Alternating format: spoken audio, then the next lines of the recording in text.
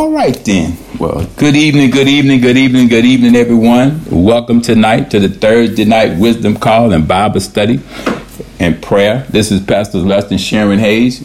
Your host tonight. Just want to welcome you all back from this morning. Awesome time this morning on the Creating a Prayer Culture for God, Thursday morning, January the 27th. And we're back tonight, Thursday night, January 27th at 7:30 p.m. to go a little further, learn a little bit more, add some more wisdom and knowledge about our God, some understanding, some revelations, have some things revealed to us, uncovered, and us exposed to it, that we might be able to have those essential things that God has given us that benefit us, that come through his love for us. Amen. And so we're so excited tonight, amen, to know what these essential benefits are that we have in Christ Jesus, amen, that do us good like a medicine, amen, taught to us from the word of God. And I'm feeling good myself, all energized in the word tonight. The joy of the Lord is my strength. And so we're just so excited that we strive this year of 2022, man, toward reaching that optimal overall level of wellness that God has prescribed for us, whether that be physical wellness, whether that be spiritual wellness, emotional wellness, financial wellness, intellectual wellness, occupational wellness, and environmental wellness. You know, we just thank God for all of it. Amen, amen, amen. And we give him the praise, for a year that we're going to build ourselves up and build our future and hope to the end that we will achieve optimal overall wellness. Amen. So body, soul, spirit, heart, mind, life, physical body, the whole 9 yards. Amen. We want to max out for God this year. And we know through the word of God, as these revelations are revealed, that this is the map. This is the plan that God has laid out for us. It's called the plan of salvation. It's called living your life where it's well pleasing in the sight of God. And he adds all these optimal things to us, amen, in these areas that we're learning about and talking about. And so we're going to get into this Thursday night wisdom call, Bible study and prayer. Amen. We've been dealing with the cloud under this particular teaching, the proof that one really loves God. And we said that there are 6 tests that we're faced with each and every day that proves according to what's written in the word, not just what I feel, what I think, what I do, but what's written in the word. And the scripture text we've been dealing with is out of the book of 1 John chapter 3, verse 1 through, so far we're at verse 3 right now. So this is as far as we've gotten, but that's okay. We're not in any hurry. We want to break these precepts down. If you haven't learned by now, when I teach, I try to teach book, chapter, verse, line upon line, precept upon precept. I'm trying to get better at that. I'm rehearsing that, practicing that. And so I think it simplifies the word. It allows us to unpack what's contained in the word. When you get down to the precepts, and you'll hear me sometimes say precept B, precept C, precept D. I'm just going in and breaking the lines of scripture, the verse of scripture down a little bit more, because what I'm discovering is when you do that, there's so many scripture references that all of the apostles and the prophets, even Jesus, they made reference to some things in those precepts that have already been foretold. And so when you hear me giving you volumes of scripture reference with every precept, it's because my chain reference Bible takes me to those different applications of that same precept in other generations, other cultures before us. And I'm saying we don't want to miss out on anything. They didn't miss out on anything because they had Jesus to come and teach it to them. He taught what Isaiah said. He taught what he referenced what Moses said. Paul did the same thing. All of them grabbed these same references that we're using to break these precepts down that they use. So we're getting the benefit of all of that. Now, we could just rush through the scripture and let you figure it out. But when you're teaching the revelations of Jesus Christ, the word revelation actually means unveiling, revealing. There are things in the Old Testament that need to be revealed in the New Testament. So this is what we're doing. And so don't get bored, don't get tired, don't get, kind of hasty and say, why we just keep going over the same old thing. It's because we're revealing some things that are just not naturally for you to look at and say, okay, I got it. That's what Bible teaching and Bible study is about. It's book upon book, chapter upon chapter, verse upon verse, line upon line, and precept upon precept. So I just owe you that explanation right there. So you ought to consider yourself blessed that I'm not up in here. We're not up in here as pastors going hee-haw and screaming and shouting stuff out there for you for about 5 or 7 minutes and breathing out of breath when we get finished and you ain't learned nothing. Come on. We're teaching. We're taking our time and we're teaching you the Word of God, as the Word of God has been taught and revealed to us. And so this is why God mandated that we do the revelations of Jesus Christ, because we felt like our people, who are good people, deserve to have the Word of God revealed to them, in simple forms. And so we take our time and we break it down. We do research. We try to make sure that you understand. When you look at the word, you're not sitting there saying, well, I don't understand that verse, I'm going to just go to the next verse. Or you go out here and buy a watered down version of the word, because it helps you to be able to understand a transliteration versus the actual understanding of the word in the original text. And the King James gets us close, but then there are other books and things that we research to define these words: Hebrew Bibles, Greek Bibles, Aramaic, Chaldean Bibles, all this to help us to understand the original text of the word. So we rightly divide it when we give it to you. All right then. So now that that's said, let's get in here. Verse 3 of the first book of John, chapter 3, verse 3. We've been dealing with, and we've covered the A-B part of this, the C part of this morning, where we talked about the A-B part of this. It dealt with hope, eternal hope, which boils down to a confident expectation of everlasting life. That's the hope that we should have. We do this with this hope in mind, that all of this is preparing us for eternity. The C part of this we covered in detail this morning with all the scripture reference, was the cleansing that is spiritual as it's prescribed in the word. Not just doing the right thing and say, well, I did the right thing or I did the best I could. It's another level of cleansing that gets to the spiritual level, where the inside of a person gets clean. And the word of God does that. It sanctifies us because it's truth. It consecrates us. It separates us. It renews our mind to the things of God. And then when we hide it in our heart, it's so that we cannot sin against God, even though we still sin. But sometimes it helps us to know that when I sin against God, I got to quickly repent, because I want to always do what? Stay in right standing with God. And how I do that is He's faithful and just to forgive me if I sin. I'm not telling nobody this tonight, but it's to be a license to say, okay, I sin, but I don't have to worry about nothing called God. No, this is not a license, as Paul said, for you to sin. But this is to kind of let us know that God has already covered our sin. He's already covered a way for us to deal with our sin, that we don't willfully go out here, man, and premeditatedly do something that we know is not pleasing in the sight of God. But there will be some restraint, okay? We can, we learned this morning to get rid of all filthiness, strive for holiness. And we talked about how to do that. We purge ourselves with the word of God. Purge ourselves daily with the word of God, because that's the truth. Jesus said that in the book of John, chapter 17, verse 17, King James Bible. He said, Father, sanctify them with thy word, because thy word is truth. So he's telling us now to sanctify ourselves with the word of God, which is truth. Every time you pick it up, every time you read it, it's purifying us, it's purging us, it's getting rid of some things, and it's renewing us in the things of God. So we covered A, B, and C.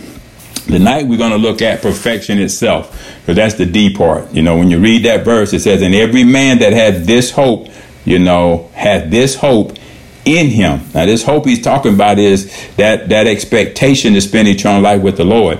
Now, bear in mind, no flesh will dwell in his presence. Not now, not then, not ever.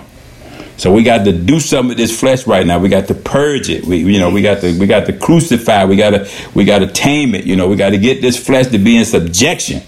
Amen. And so this is what we're doing, because we want to spend eternity with Jesus. So we got to do something with this flesh, and we got to clean this temple up as prescribed by the word. And so that's the level of perfection that we're striving for, working out our salvation with fear and trembling all the way to the end. And because God loved us so much, He's allowing us to have this experience in His love, giving us all the tools, as we like to say sometimes, to help ourselves, man, get rid of all those imperfections, renew ourselves in the things of God, And He already know. That's why Jesus went ahead and paid the price. It's going to be one of the most difficult things for us to do. But He provides us with the help. He provides us with the help we need, because He already knows. He suffered the way we were going to suffer, so He would know what it would be like. And He decided afterwards, I'm going to go back to the Father so I can continue to help them. And the Father going to continue to help you by sending his Son first. And then when his Son finished his work, now we got an advocate and a high priest. He didn't leave us comfortless. He sent us a second helper, which was the Holy Ghost. That's who's in us now. Great is he that's in us. But we have to learn the value of having him in us, having him come alongside of us. Because he's helping us with that perfection. That maturity is what we like to think of as perfection. Reaching a level of maturity where there's no doubt. There's no unbelief. I believe God no matter what's happening. The house could be burning down. I'm still going to believe God, praying that my house don't burn down. Knowing that there's a possibility, but it should not change my position with God. You know, Hebrew boys experienced that in the fiery furnace. Daniel experienced that in the lion's den. You know, Peter and them was in prison. You know, all of them experienced that perfection. You know, they had that mature knowledge about that experience that they had with God, his love, and it was demonstrated again and again and again. Drove Peter to say, man, hey, it's better to obey you, God, than obey man. You know, and so that's what it comes down to. So these are all incentives of God's love that's based on purity. That purity that comes from being sanctified by thy word. That word is truth. And so let's take a look at this level of perfection that we're talking about here tonight. Part D, right at the end of that verse of scripture where it says, purify himself even as he is pure. As he is pure. So the type of purity or perfection we're talking about there is based on the example that Jesus set. Now that's a hard task to follow there. You know, when he done told us that even in our most righteousness, we still like filthy rags.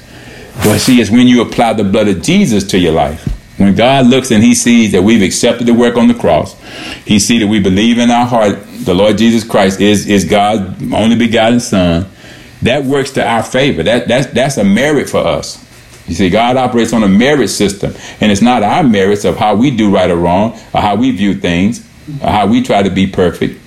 But it's when I humble myself under the hand of Almighty God based on the work that Jesus did on the cross for us. You know, and that right there should keep me humble. That should keep me reverencing God, fearing God, want to serve God, want to do right by God. That's what he looks at. He looks at us imperfected through the perfect finished work of Jesus. And when we believe that and accept that God did that for us, he said, those who believe, you're not condemned. But if you don't believe that, you're condemned already. You know, that love don't become perfect in you until you believe that. You know, perfect love, perfect peace. Everything becomes perfect when God sees that. That's why we were talking this morning about everything we do it in the name of the Lord Jesus Christ. Why? It gets God's attention. You know, it puts a smile on the Father's face, man, that we recognize in his Son. That's the key to the kingdom. You know, and so let's take a look at this perfection, which is the sinlessness of Christ Jesus, our Lord and Savior. That's what it's based on. He knew no sin, committed no sin. Now, the challenge here is in the book of 1 John chapter 4, verse 17, the King James Bible. As he is, he's still perfect before God, even though he became sin for us. But guess what? He finished that work. And the Father glorified him back to that perfect position. Yes. It was only sin for us long enough to reconcile us back to the Father. And guess what? To put us back in perfect standing, a right standing with God our Father. As long as we go through Jesus, he's the only way, the truth, and the life. None of us will ever get to the Father without that. And if we can get to the Father then in the next life, which is going to be perfect, there'll be no sickness, no more what. Guess what? We can experience that, or we can rehearse that now just like it's going to be then. You know, speaking those things that be not, those perfect things that come from above, because everything that comes from above is perfect. Speaking those things as though they are until they do. It's going to manifest. You know, snared by the words of our mouth, taken by the words of our mouth. Things that God can use. Things that are good, pleasant, honest, be of a good report, be of any virtue, be of any praise. You know, think on those things so I can speak those things as though they are, even though they be not now. That's faith. Without faith, you can't please God. Faith is perfect. Faith has a perfect work. Patience have a perfect work. All these virtues that come from God, they are to make us perfect, meaning more mature spiritually. It's like taking that natural man with all them imperfections and transforming ourselves into spiritual beings, you know, still in this physical body, but spiritual beings, because we're allowing, matter of fact, we're even working to put the flesh under us every day, dying daily, so that our spirit can be renewed daily. Because there's no fault in the spirit. Your spirit, God's spirit in you and us is perfect. But it's that human spirit in us that's imperfect. And we're trying to train him. We're trying to rehearse him. We're trying to, transform him or her into a perfect spiritual being, where everything we do is not by my might, not by my power, not by my strength, but it's by the Spirit, because he makes no mistakes. He only does things according to the will of God, because he knows the mind of God. We only know the mind of man ourselves. That's the best we can do. But we're learning how to let the mind of Christ Jesus be in us, because his thoughts are perfect. They're not like our thoughts. They're so far away from each other.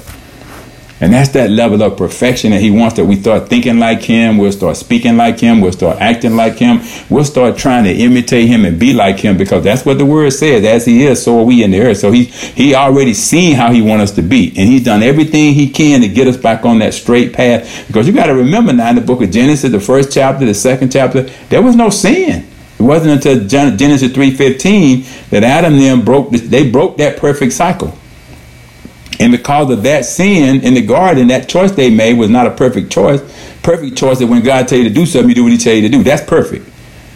But if you let another voice come in and tell you something different, it just contaminated that perfect voice that spoke to you. And he says his children, another voice, you won't follow. You break the perfect relationship. But it had to be reconciled, and the price had to be paid to satisfy God, the requirement. So the second man, Adam, came and died a perfect death, a perfect sacrifice, a perfect restoration and reconciliation.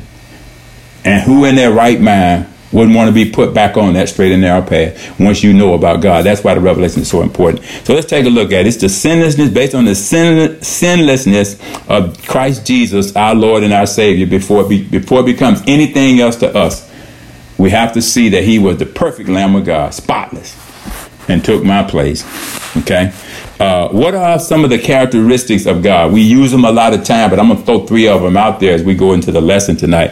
And a lot of Christian thought base these characteristics on the perfection of Jesus Christ. Why I say the sinlessness of Jesus Christ, to give us some idea really what is required, because he's preeminent. He's supreme. He reigns supreme. He is above everything. So his level of maturity and perfection, once you know him spiritually, it's above everything. It's above every other level of knowledge. That's why he says, my people perish for lack of knowledge, even though we have all these smart people running around here with all these PhDs and degrees. But none of that stuff can discern the things of God. A carnal mind, educated mind, cannot discern the things of God. So that's why God take the foolish things of this world and confound the wise. And so you don't have to have a degree, to be mature in God.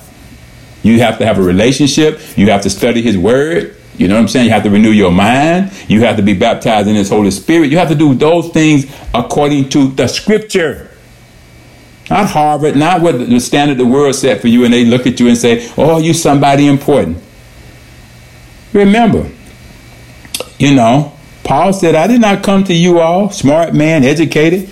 I didn't come to you with my philosophy, wisdom of men, wisdom of this world, excellency of speech, enticing words, philosophy. He said, no, I came to you with a demonstration of the Spirit and power of God, because that's perfect. And so let's take a look at these 3 characteristics here, and they'll come to you and be saying, yeah, I heard them before. Really, there's 4 of them. And this is how Christians should think about it in terms of sinlessness of Christ Jesus, our Lord and Savior. So God is traditionally, we'll say traditionally here, because if you think back in history, it began a long time ago, over 2,000 years ago, as we like to reference it, described as being that possesses at least 3 or 4 of these following characteristics. These are necessary possessions that a person should have to be sinless. And we know there's only one person who have accomplished that.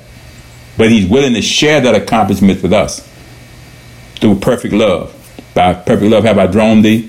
No greater love than this, And it's this, that one of the first property about him, I'll say attribute or characteristic, is his omniscience, his all-knowing.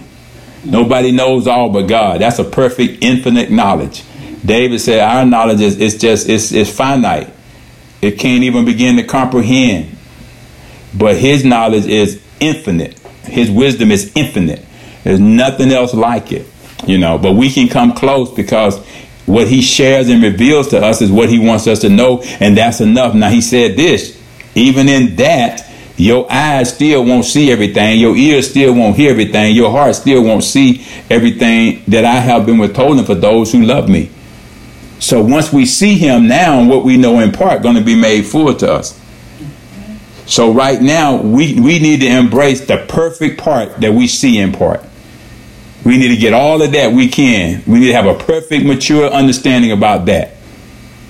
And at the same time, Pastor Sharon, I got to be hungry for more.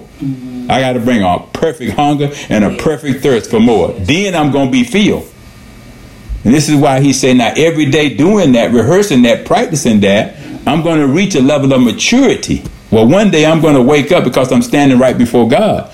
And my eyesight is going to be perfect. No longer seeing in part. No longer wondering what he looked like. No longer imagining. I'm going to see him the way he is. How am I going to do that? Because I'm going to be just like him. You're going to be just like him. We're going to be just like him. And we'll have a new body that will never, ever know corruption again. We're going to take off that corruption, put on incorruption, that mortality, put on immortality. Now, this is the victory that we already have if we're hoping in Christ.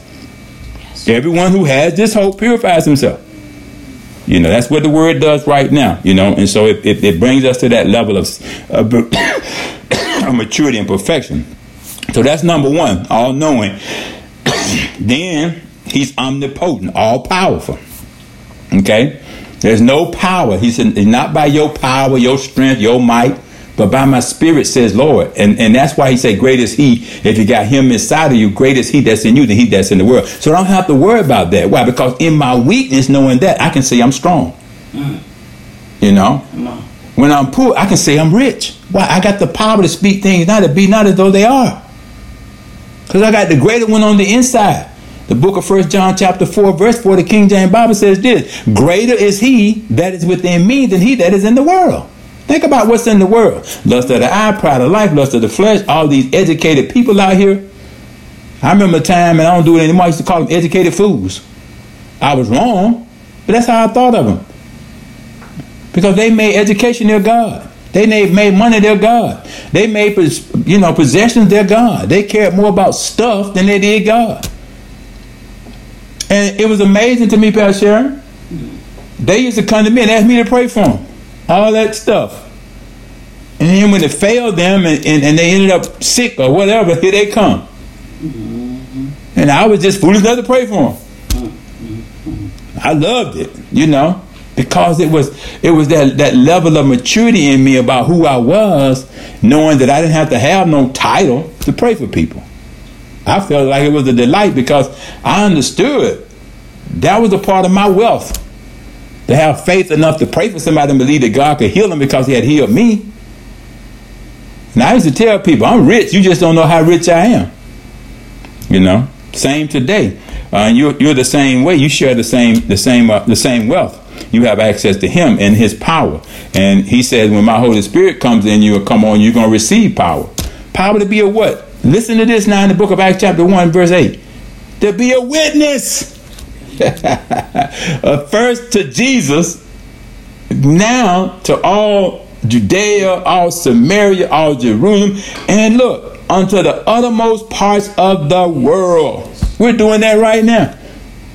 This thing is set up, man. We have this podcast, Podbean. We're able right now to do that. Exactly what he said. He's given us the power, the means, and the ability to speak forth right now the revelation of Jesus Christ. And it's not just being heard by you who live over in Bainbridge and Richmond Hill and wherever. It's going all out there, man, as far as it can reach. Because Lord said, hey, I want every creature to have a chance to hear these good glad tidings and this message of the death, burial, and resurrection of Jesus Christ. Revelations about him, the only Savior, the all-wise God, the all-knowing God, the all-loving, the all-kind, all-powerful God. All-present God. That's what we're talking about right now. He said all-powerful. And then he talks about being, you got omniscient, omnipotent, and then you have omnipresent, Meaning that God, there's no place on this earth or out of this earth or in the universe that God is not. All of it belongs to him. Everything that was made in credit. Nothing was made in credit that he did not make it in credit for himself. So everything does belong to him. You know, he's all present. There's no place. Okay, that's number 3, meaning all present. Omniscient is all knowing. Omnipotent is all powerful, and omnipresent means he's all present.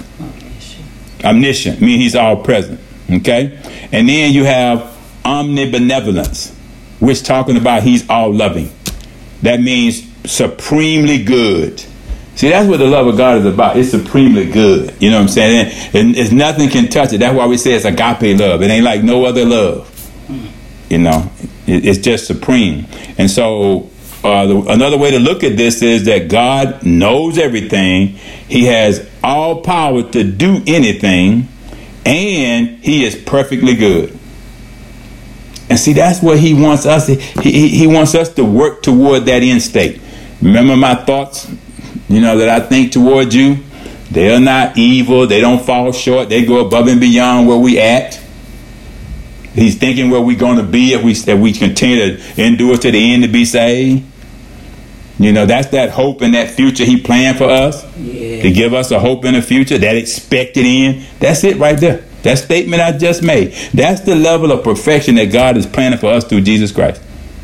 You know, that we would see God and strive to be, you know everything that God has given us to know, so that we have a perfect knowledge of him right now, as much as he want to reveal to us, even though it's in part. Paul said, you know, I counted everything else but dawn, Pastor, that I might comprehend him who I've been apprehended by.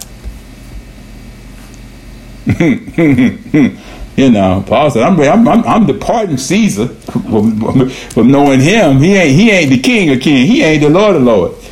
He going down too. And even he said, Paul almost persuaded me, you know, to be a Christian. This is persuasive, you know, the power of God, you know.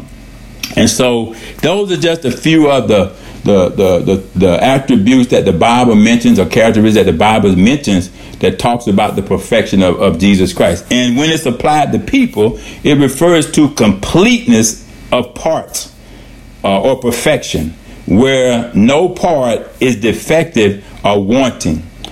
Some of it links to the gospel use of the terms, with its use by Greek philosophers. To them, something was perfect if it fully was intended, functioned the way it was intended. Now you have to ask yourself a question. Am I functioning today fully the way I was intended? Come on. Remember now, God created us in his image and likeness, so that we were created to do what? Have dominion. So am I functioning fully yet in having dominion? No. You know, I'll be the first to admit it. That's why we say we still a work in progress. But that work that God is doing is a perfect work. He's going to continue to perform that work until he comes to get us, his bride, without spot or without wrinkle. We'll have a perfect body to present to him, because we would have endured to the end with fear and trembling, working out our own salvation, so that when we stand before him, we'll be justified and not crucified. And so in the book of Luke, chapter 23, verse 41 of the King James Bible, now listen to this reference that the physician Luke makes here to what we're talking about. Now we're just taking this deep precept, we're breaking it down, and we're looking at the use now of how all these apostles and physicians and whoever had access, okay, to the sinlessness of Jesus Christ, whether they were a witness, whether they were taught it by Paul, the apostles, however they came into that knowledge. We know Luke was one of the gospels, and he wrote down what he experienced traveling with Paul. So let's see what Luke says here. He says, and we indeed justly, for we receive the due reward of our deeds, but this man had done nothing amiss. So he's talking about Jesus. You know, again, what's the key here? Jesus was not just complete in some parts. He was complete in all parts. Why? He was tempted in every part that we were going to be tempted in. And he did not sin. So we have to look at the perfection that God is talking about in the sinlessness of Jesus Christ, our Lord and Savior. And now pattern what we do with a hope that that's how I want to end up. And use the things that God has given me now to sanctify myself, which is thy word, Lord, which is truth. So he wants me to know the truth, so that the truth can make me free from my struggle. So that I can now function the way I'm supposed to. You know. And then he goes on to say here in the book of John, chapter 8, verse 47, the King James Bible, here's another witness. Eyewitness, matter of fact. So let's see what John wrote down here in this particular chapter. He said, he that is of God, listen to this now, heareth God's word. Ye therefore hear them not, talking to the world, because ye are not of God. So there's a lot of people out there hearing. And the enemy, remember now, he tried to imitate God. So he's saying that voice you hearing, if you don't know God, it's not the voice of God. Because if you find another voice, there's no way you're following God if you don't know God. It's just as plain and clear. And John saw this. He saw that group of people that when Jesus was going to them synagogue, when he left Capernaum and teaching, and people were getting healed, they were going to show themselves approved in the temples and to the priests, and they was disbelieving it. It's because they didn't know God. Because if they would have known what the major prophets, the minor prophets, the apostles had told them, and then the Messiah came that they were supposedly expecting and did the exact miracles and things that he said he was going to do. Yes, Lord. Demonstrating and proving who he was. And so he said, which one of these here miracles that I'm doing that caused you not to believe I'm the Son of God? How can Beelzebub cast out the devil? Come on. You know. So, but he letting them know through that wisdom, all wise God, that's the voice you're following. That ain't my voice. I'm here now. You hear me, you hear God. The message that I brought with me, it's not mine, it's my Father's. You know. And so John picked up on this, and John said, you know, he that is of God heareth God's word. God's words, plural, meaning more than one, 66 books. Ye therefore hear them not. He's talking to this crowd of believers. They probably want to take John out for farming. You know, at this point, John didn't care. He said, it's better obey God than obey men. You know, I done seen too much. I done seen too much about him. I can't doubt him no more. I can't deny him no more. You know, Satan wanted to sift me just like he wanted to sift y'all. But he prayed for me. I remember he told me he prayed for me. You know, I already told him, you know, hey, I know who you are now. You asked me that question. I answered it. And you said that, hey, flesh and blood didn't reveal that to you. He remembered what he was told. And he said, but this man hath done nothing. He's sinless. You know, you've not. They tried to accuse him of blasphemy. But we know that wasn't true. And so John writes this for our learning. And then he goes on to say here in the book of 2 Corinthians, here's another witness, Paul, who was very instrumental in getting the message out. Listen to what Paul says to the church in Corinth in the book of 2 Corinthians chapter 5, verse 21, King James Bible. It's kind of over there where verse 17 talks about if any man be in Christ, he's a new creature, old things have passed away, behold, all things have become new. So now let's look just a few verses past the book of 2 Corinthians chapter 5, verse 17. Now after old things have passed away and you walk in the newness of life. Now let's see what Paul is saying. Now let's see what he picks up here and adds to that newness of life. He says, for he that hath made him to be sin for us, who knew no sin, that we might be what? Made the righteousness of God in him. You can't make yourself righteous. I don't care how much righteous good work you try to do for the church, the community. You cannot. It doesn't rise to that level, okay, that Jesus Christ rose to. Everything he did was right and just. Everything we do falls short. Even in our most righteousness.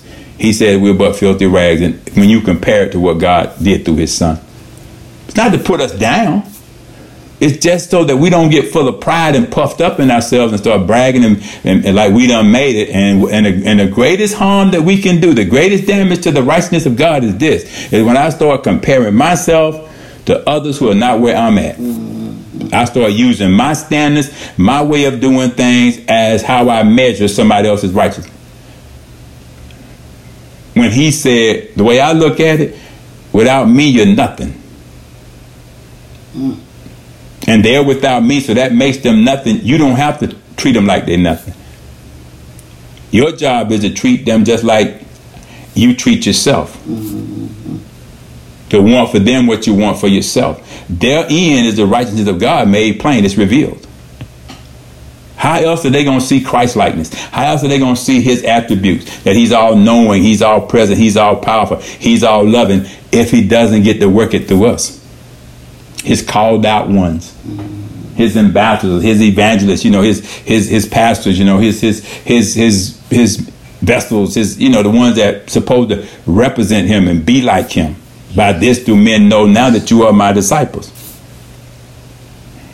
And so he goes on to say there, man, Paul, to that church, man, for he hath made him to be sin for us. Bam. So now I ain't got to worry about sin's dominion anymore. Even though I still sin, I have an advocate that I can say, Father, forgive me because I've sinned against you, and he's faithful and just to do it. And listen now, cleanse me of all my unrighteousness. That's in the book of 1 John chapter 1, verses 7 through verse 9.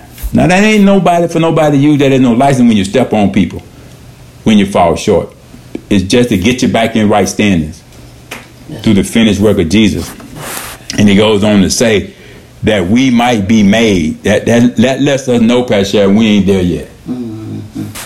We still a work in progress. That's right. We still the clay, and he's still the potter, and he's yet molding and shaping us, getting us back to where we'll be able to see him the way he is when he appears suddenly, like a thief in the night, And so he goes on in the book of Hebrews, chapter 1, verse 9, the King James Bible. Here's another witness, another reference. It says, thou hast loved righteousness and hated iniquity. Now the writer here, the author here is he's writing to listeners, to his readers, to his followers. But at the same time, now, who did he say when the Holy Ghost come upon us, we're going to witness to first? Jesus. Then everybody else. And so when we start thinking about when I'm actually witnessing, there is one higher than anybody who's monitoring what I'm saying. This is why we have to be so careful. I'll say there's two powers and forces that we got to be concerned about. God, number one, and Satan, number two. And then everybody else. You know why? Because, see, the Bible says, Proverbs shared this witness with us in chapter 6, verse 2, the King James Bible. We're snared by the words of our mouth. That means trapped. And we're taken by the words of our mouth. That means you got someone out there going back and forth, seeking whom he may devour. That was very wise instruction that Solomon wrote. Why? He had experienced some of it himself. How did you think he got in the mess he was in? He learned some things through that mess, and he writes it down and leaves it for us, for our learning too. That's why it's called the Book of Wisdom. It tells you, it warns you of what happens when you do everything that you think you big, bad, and bold enough to do without any counsel from God's word. Or I'll say any obedience to God's word. He had the counsel. David taught him. He had access to it. He knew who he was. He knew he was supposed to place his father. A lot of times that could be the problem. Knowing who you are versus who he is. Something hit me then. God said that's a problem in the body of Christ today. People want people to know who they are without knowing who the God of the house is. That's why Jesus had to go in there and cleanse it. Yes, Lord. Man left to himself. Whew.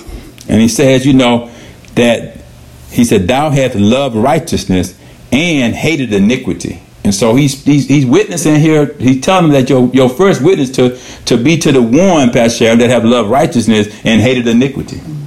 And that ought to bring a certain level of reverence and fear that I can't just throw anything at God. That's right. I'm gonna have to be apologetic I'm gonna have to repent all the time because I'm not sure am I measuring up. But I do know one thing: He wants me to live a repentant life. That's the only thing that keeps my heart pure, my hands clean. Because we're sinners saved by grace, y'all. We're being made righteous. That's what He said. We're being made the righteousness of God in Him. And He ain't finished with it yet. Don't you think that you've arrived? None of us, not even me. I don't care how many churches they done built. I don't care how many, followings they got. I don't care how many books they done sold. None of that right there, man, measures up to the righteousness of God. God didn't make that. We made that. That's our righteousness. We call that righteousness. But only God the Father, Abba, can make us righteous through the blood of Jesus. And He says right there, therefore, listen now, therefore, God, even thy God, and these are big G's here, so He's talking about the God of Abraham, Isaac, and Jacob, hath anointed thee with the oil, I love this verse, man, of gladness above thy fellows. Come on now. When He talk about thy fellows there, He's talking about all these folks out here we give all these accolades and credit to, we should be giving to God. If I'm having my pastor, I've been dead in heaven. My pastor saved me. My first lady, man, she hadn't came to me and found me, I'd been dead. No, God is the Savior. Come on. Through Jesus Christ. Nobody's saved unless they be saved. That's the only name Paul says in the book of Acts chapter 4 verse 12. King James Bible. That by which men can be saved. Y'all stop giving all this praise and all this adoration and credit to people and give it to God. He's earned it, don't you think?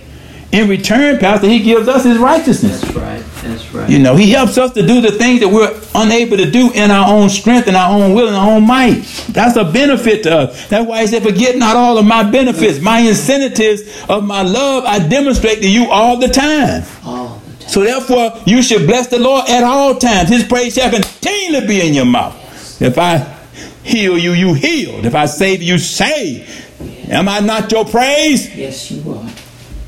Lord, you are our praise. And so He says it right there. Therefore, God, even thy God, hath anointed thee with the oil of gladness above thy fellows. All these people out there, they don't even come close. I don't care how long they've been in it, how big the church they done built, how many personal jets they got, fleet of cars they got, how many shark skin suits that they can change 5 times a day, alligator shoes that cost $5,000 a pair, handmade. I don't care about all that stuff. That ain't the anointing that He's talking about that brings the oil of gladness on your life.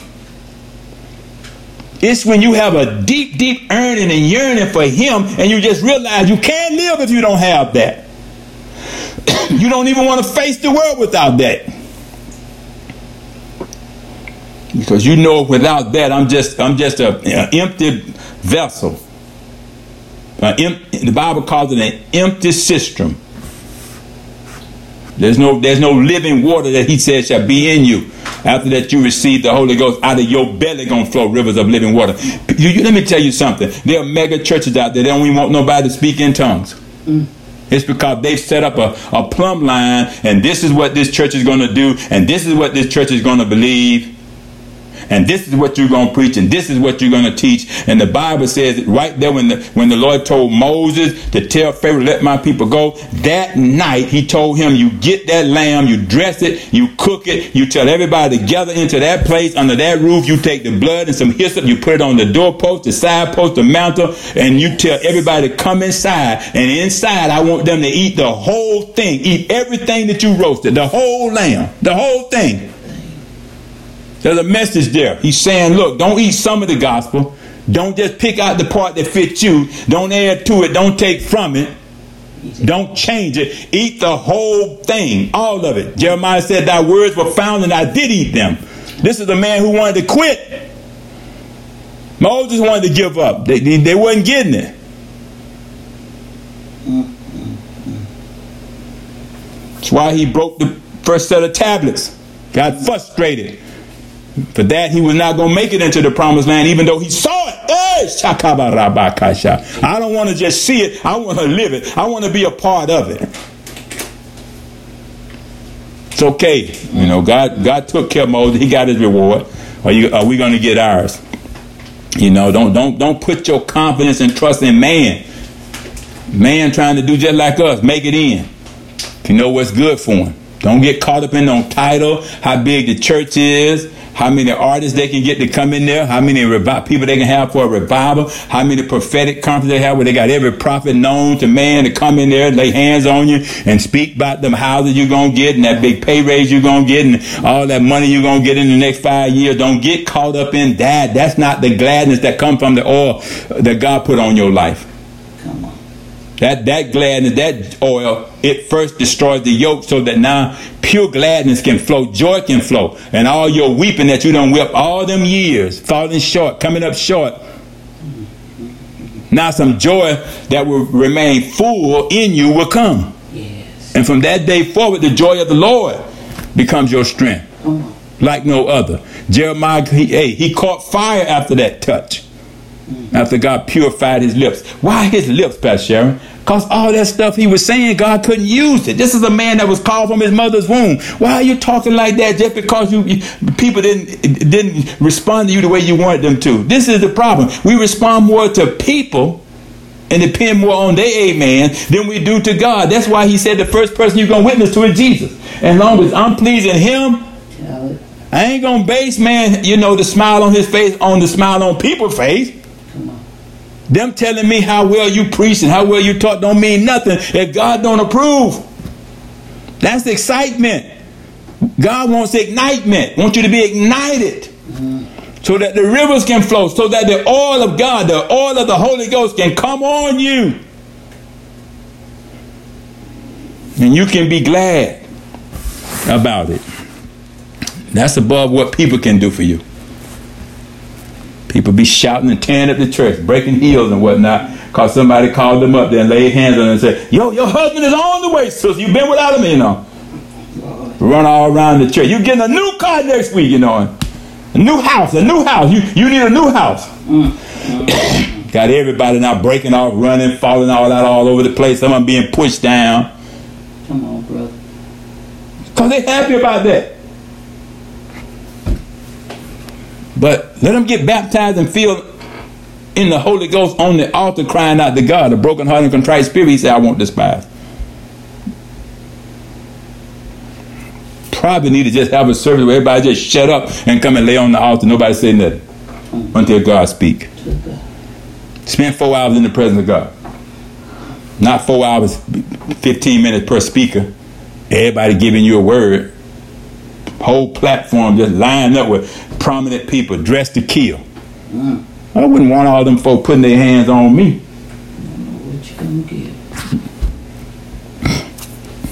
You can just have God. Look what he said right there. Therefore, God, even thy God, hath anointed thee with the oil of gladness above thy fellows, above all of them. No man can do for you what God promises he'll do for you. Let's go a little further. We're going to bring it in. In the book of Hebrews, chapter 4, verse 12, the King James Bible, we're going a little deeper into the letter that was written to the Hebrews. And so let's see what it says.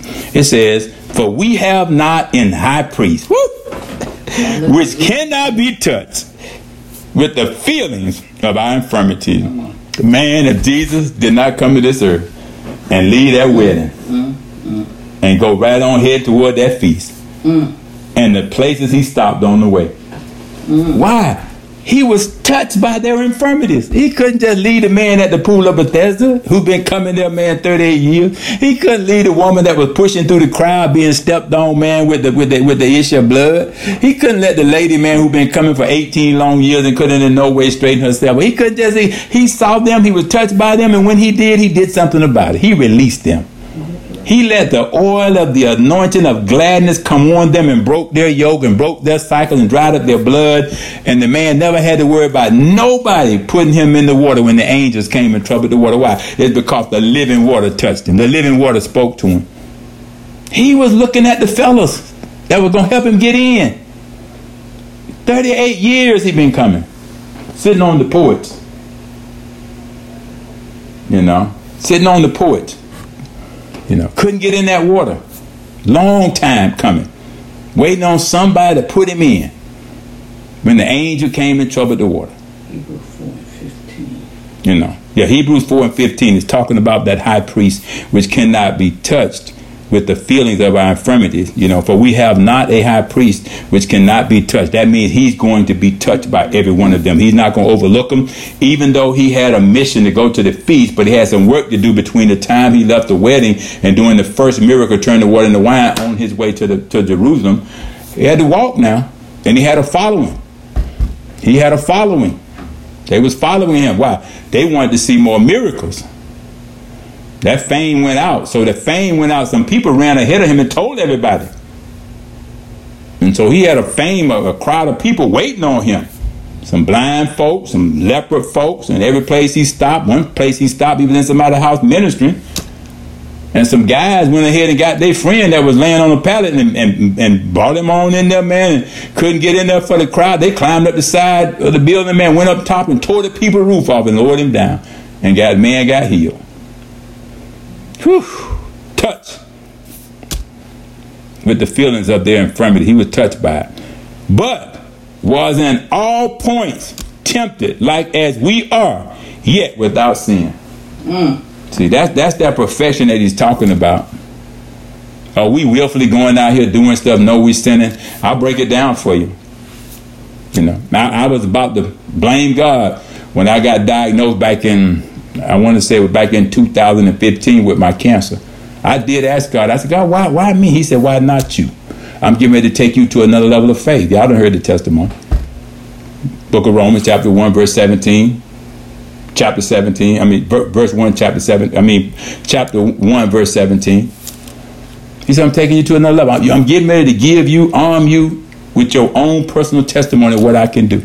You know I heal. You know you done pray for folk and I done healed them. I done demonstrated that to you. But you're getting ready to go to another level of faith. Then he took me on over to the book of Psalms, chapter 84. I want to say verse 10 or 11. He said, look at here. I'm going to take you to another level of strength like no other.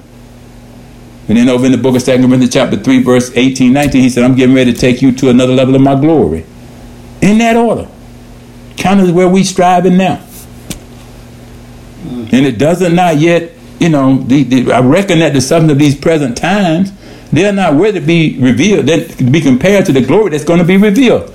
Paul said that in the book of Romans, chapter 8, verse 18, King James Bible. So there's a lid that's being, that word revealed means to take the lid off of God's people so that the glory that's contained in us will come forth. And meaning we'll give God glory and won't give it to people. Come on. Give them the credit, And so that's what he's saying right there, without sin, Then he goes on in the book of Hebrews, chapter 7, verse 26. We're going to spend a little bit of time right here in Hebrews for a minute. Powerful letter here. Talks in about a more excellent way. That's what Jesus brought in. The book of Hebrews, chapter 7, verse 26, the King James Bible says this. For such an high priest, like Jesus, became us, who is holy, harmless, undefiled, separate from sinners, and made higher than the heavens. We just said now the book of 1 John, chapter 4, verse 17, the King James Bible, as he is right now. All these things that they just said, that's how he is right now. Glorified into those levels right now. That's who he is right now. But he's saying that's who we are too if Christ is in us. That's the hope now, the Christ in us. Not I, but the Christ in us now. What he is right there, that's what's in us right now. That ability, that capability, that anointing is in each and every one of us right now. That's why he says signs and wonders can follow those who believe. Book of Mark, chapter 16, verses 16 through 18. But see, we gotta have a perfect knowledge, and we gotta have a perfect faith. We gotta have a perfect level of maturity so that when these little things come, I don't get wishy-washy and my faith get kind of wavering and get shaky. Every time I gotta come to God and believe who he say he is, and he's gonna do what he says he's to do, especially in the midst of a storm, in a fire, in a den, a furnace, a fiery furnace, a trial, a tribulation, a struggle. Be of good cheer. Why? I've already overcome these things. I'm glorified right now. I'm exalted right now. So keep me exalted. Keep me high and lifted up. Keep praising me. Somewhere in the praise, you're going to find the miracle. Somewhere in the praise, you're going to find another level of faith. Somewhere in the praise, some glory going to be revealed. Can't do nothing else about it. So you might as well praise the one who can do everything about it. He's got what? All power. He's omnipotent. He already knows your thoughts before you think them. Every hair on your head, he numbered. He knows the end at the beginning. He's the Alpha and the Omega, the first and the last. So ain't you sweating on bullets because I don't know something. That's why I have the Paracletos to come alongside me. What does he do? He don't need no man to teach me anything save the Holy Ghost. That's the anointing that we have. And the anointed one. First, he lives on side of us. He lives in us. Then he comes along aside of us to remind us of who is in us and whose we are. Greater is he that's in me than he that's in the world. Same with you, believer. And sometimes we haven't built ourselves up in the Holy Ghost, praying in his power and strength. And that's why sometimes we kind of don't feel him, or we're not aware that he's there sometimes, because we have not awakened him. Before I go out into this world, I don't ask the Holy Ghost to lead me, guide me, direct me, speak to me, help me, tell me what to do, show me what to do. Thank you for praying for me because I don't know how to pray as I should. We don't have that conversation with him. But let a crisis happen, and we're going to call everybody we know who can get a prayer through. Because I've allowed him to just lay in the boat and not wake him up. Storm all around me, all in my life. Troubled waters gushing everywhere. And I'm grabbing my bucket of fear trying to dip it out. And he's telling me if you want to, you can get out of that boat and walk on the water if you want to. But you can't walk thinking you're going to sink when he's bidding you to walk by faith and not by sight. Oh, you cry. He going to help you when you begin to fall. He going to catch you. He ain't going to let you down because he knows we're weak. But he knows that we also can be made, his strength can be made strong in our weakness. He knows this already. He wants us to know it. So he goes on to say there, in the book of Hebrews, we're going a little further in Hebrews, chapter 9, verse 14 of the King James Bible. We just went over chapter 7, verse 26 of the King James Bible. Look at verse 9 here. Chapter 9 here, verse 14. He says, how much more shall the blood of Christ, who through the eternal Spirit, that's a capital Spirit, offered himself without spot to God, purge your conscience, my conscience, from dead works to serve the living God. Look at that righteousness in Christ. Look at that perfection right there. Even when he was suffering and dying, he didn't stop being sinless,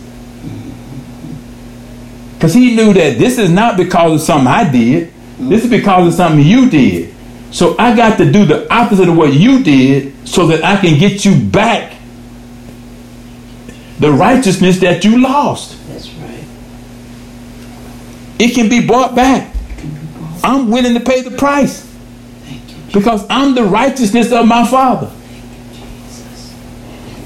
And if you accept my righteousness, you become his righteousness as I am his righteousness, because your righteousness come through the blood of Jesus that I'm going to shed on that cross of Calvary.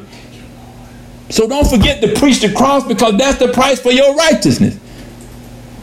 Don't forget to preach the gospel message, the death, burial, and resurrection of Jesus Christ. And if I believe on him, I can be saved. We can be saved. People want cars and houses more than they want the righteousness of God operating in their life, functioning in their life, and functioning in it. That's what make you rich in Christ. And he says, how much more shall the blood of Christ, the only thing that can make us whole again and wash away our sins, put us in right standing, who through the eternal Spirit offered himself without spot to God. That's what the price was. Purge our conscience, clean us up, wash away our sin from dead works. Old things are passed away to serve the living God, not some God on a cross or, some emblem and all that stuff, man, some idol, some statue outside of a building with apparently, his mother and all that. All these things sitting on the counter when you go in a restaurant with money and stuff. All these idols. They say have no graven images before me, nothing like me, no other God before me. I'm the God of Abraham, Isaac, and Jacob. I'm the Word in the beginning, was the Word was God. And, I'm the living Word of God, incarnated, made flesh, dwelling among you, full of grace and truth. And my people don't recognize me. My sheep know my voice, and another voice they won't follow. Last two scriptures. Over in the book of 1 Peter, now here's another witness. All these names are familiar because, the scripture gives us all these applications of that sinlessness of Christ Jesus, how every one of these names that we're talking about, what they wrote, what was their record of it, they referenced it and they wrote it for us. But when you look at these precepts, you don't see that right away. So you got to do a little bit of work there to try to find out where else is this applied, so I can get the full-blown picture, Pastor Sharon. Yes. And all these are people that we're talking about who struggled, but they also had some success. When they came into that perfect knowledge, their lives changed. You know what it did for them, Pastor Sharon? It shed some light, and now life made sense. Come on. Now life made sense. Everybody out there trying to get rid of them and kill them and do stuff. But now they realize that, hey, if I suffer for him, I'm going to reign with him. If I die with him and for him, I'm going to be with him again in eternity. Because I know now that anybody who try to live God is going to suffer persecution. I'm not no Lone Ranger here. But I got to bear my cross too.